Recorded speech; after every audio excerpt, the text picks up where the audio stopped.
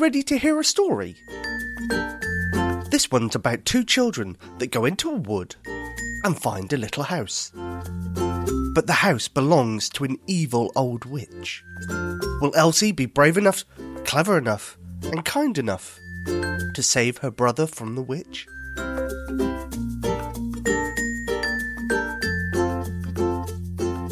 Elsie Meets a Witch by Jess Judd.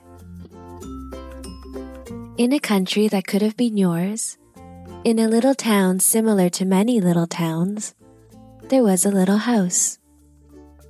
This little house was probably a lot like yours. It had a table for the family to eat their dinner and tell each other about their day. It had a bathroom where daring undersea adventures took place. It had 1 or 2 comfy laps, which the children would sit in every night to listen to a story, just like you are doing right now. There were many wonderful stories told in the little house, stories of adventure and mystery, stories of true love and family, stories where the children of that house learned valuable lessons about standing up for themselves and others, about believing in themselves, and of course, to always be kind to people. But the most wonderful and unbelievable story of all was not, in fact, a story. It was something that actually happened in the old woods behind the little house. The 2 children who lived in the little house were named Elsie and Arthur. Elsie was 6 and was practically a grown-up. Arthur was only 3, and he followed Elsie everywhere. She didn't mind, though. He was very cute, and she enjoyed teaching him things. "Now, Arthur," she would say in her most grown-up voice, "you must never pick the green berries. They will make you quite ill, and once picked, they can never grow to be the proper color and sweetness." Or sometimes, "Now, Arthur, do keep your finger out of your nose. It is bad manners, and one day it may get stuck." Elsie knew that good manners were very important. In the old wood behind the little house, Elsie and Arthur liked to play, and obviously go berry picking. There is nothing they loved more than running down the crooked path that led from the little house into the old woods, and finding the berry bushes with the most amount of berries on them. Elsie was always sure to put more berries in her basket than what she ate. Arthur, however, was lucky to come home with any berries at all. He ate so many of them. The children's mama would make wonderful treats out of the berries. They would get jam, cakes, ice creams, so many delicious treats. One day when they were berry picking, Elsie noticed that Arthur had barely any berries in his basket at all. "Now, Arthur," she began, "you must not eat all of the berries. Mama will have nothing left to make treats." Arthur didn't listen, however, and just kept grabbing the berries in his plump little hand and shoving them into his mouth. Elsie sighed.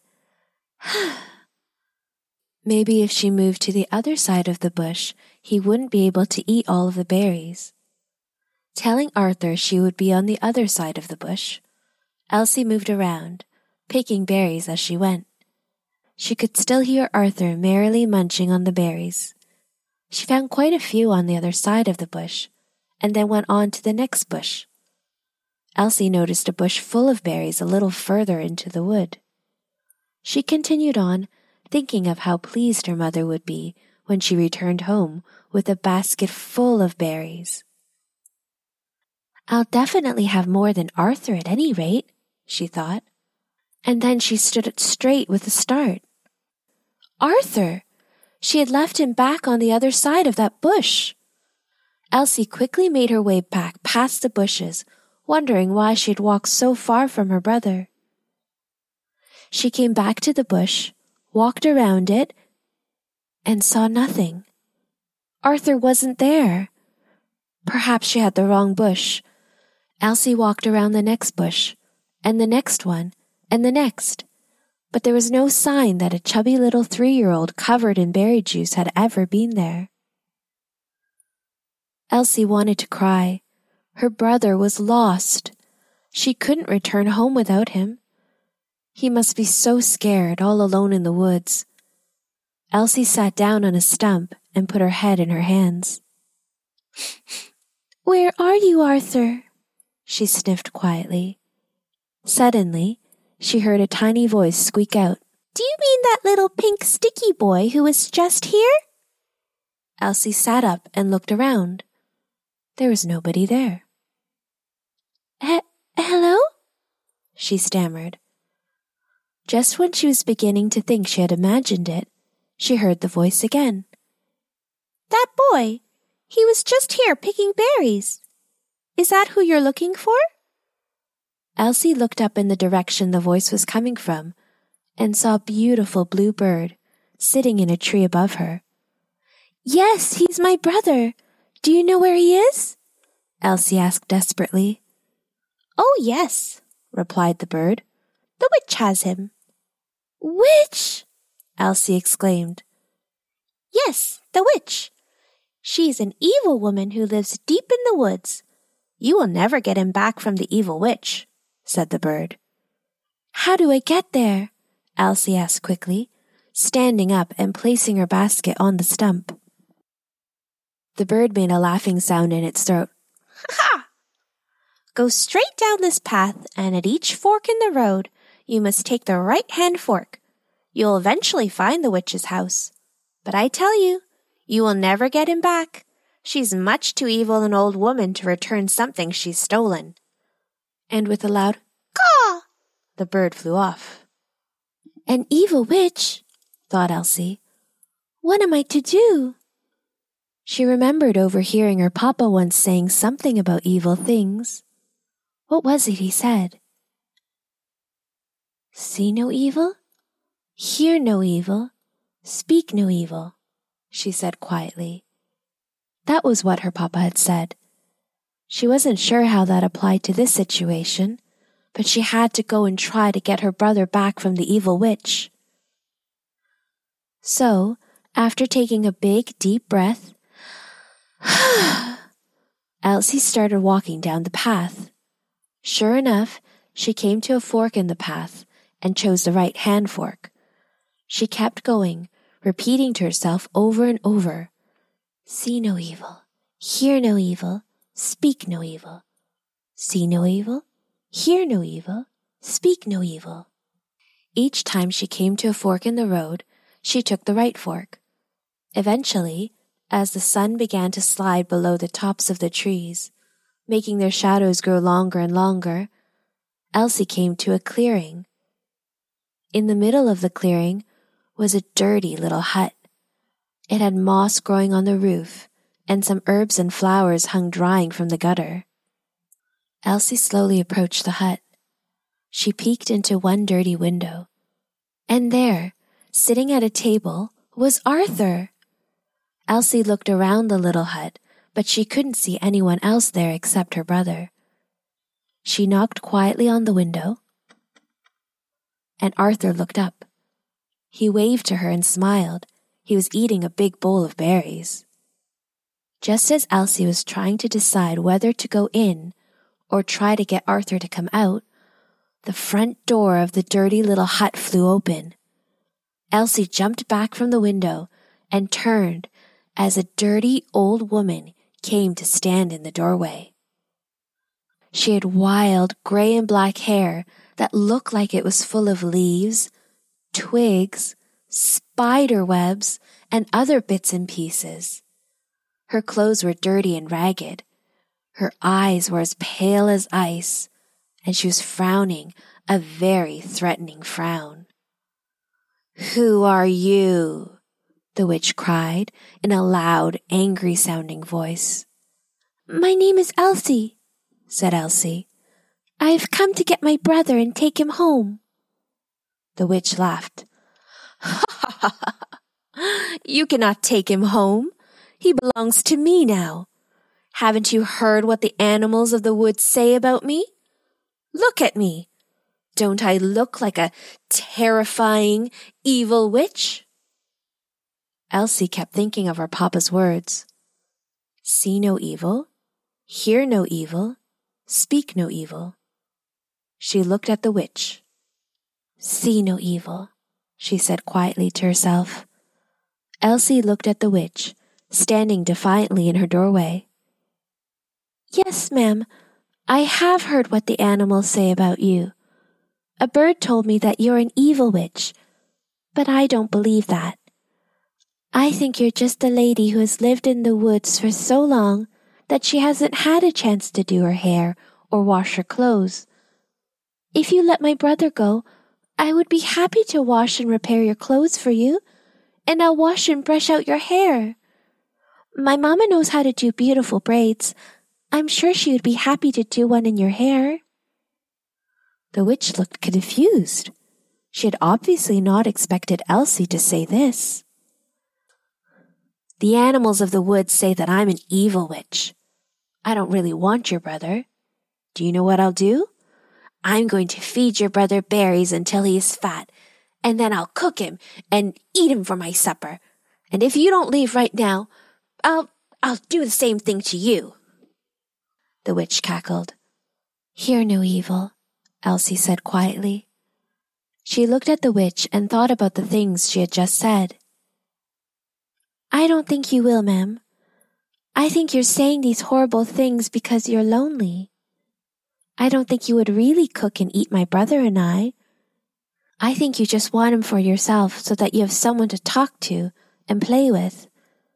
If you let my brother go, we'll take you home with us and you can meet our mama and papa. You can come to our house for dinner and read stories and play games." The witch looked even more confused. Her shoulders slumped slightly, and she took her hands off her hips. She didn't look quite so scary now. "But haven't you heard what the animals of the woods say about me? I'm an evil old witch. That's what they say," she said quietly. Elsie smiled and thought, "Speak no evil." "Now, madame, I don't care what the other people are saying about you. If you let my brother go, I'll tell them that you're a kind old lady who lives in the woods, who would like to be friends with them." A small tear began to trace a path down the dirt on the old woman's cheek.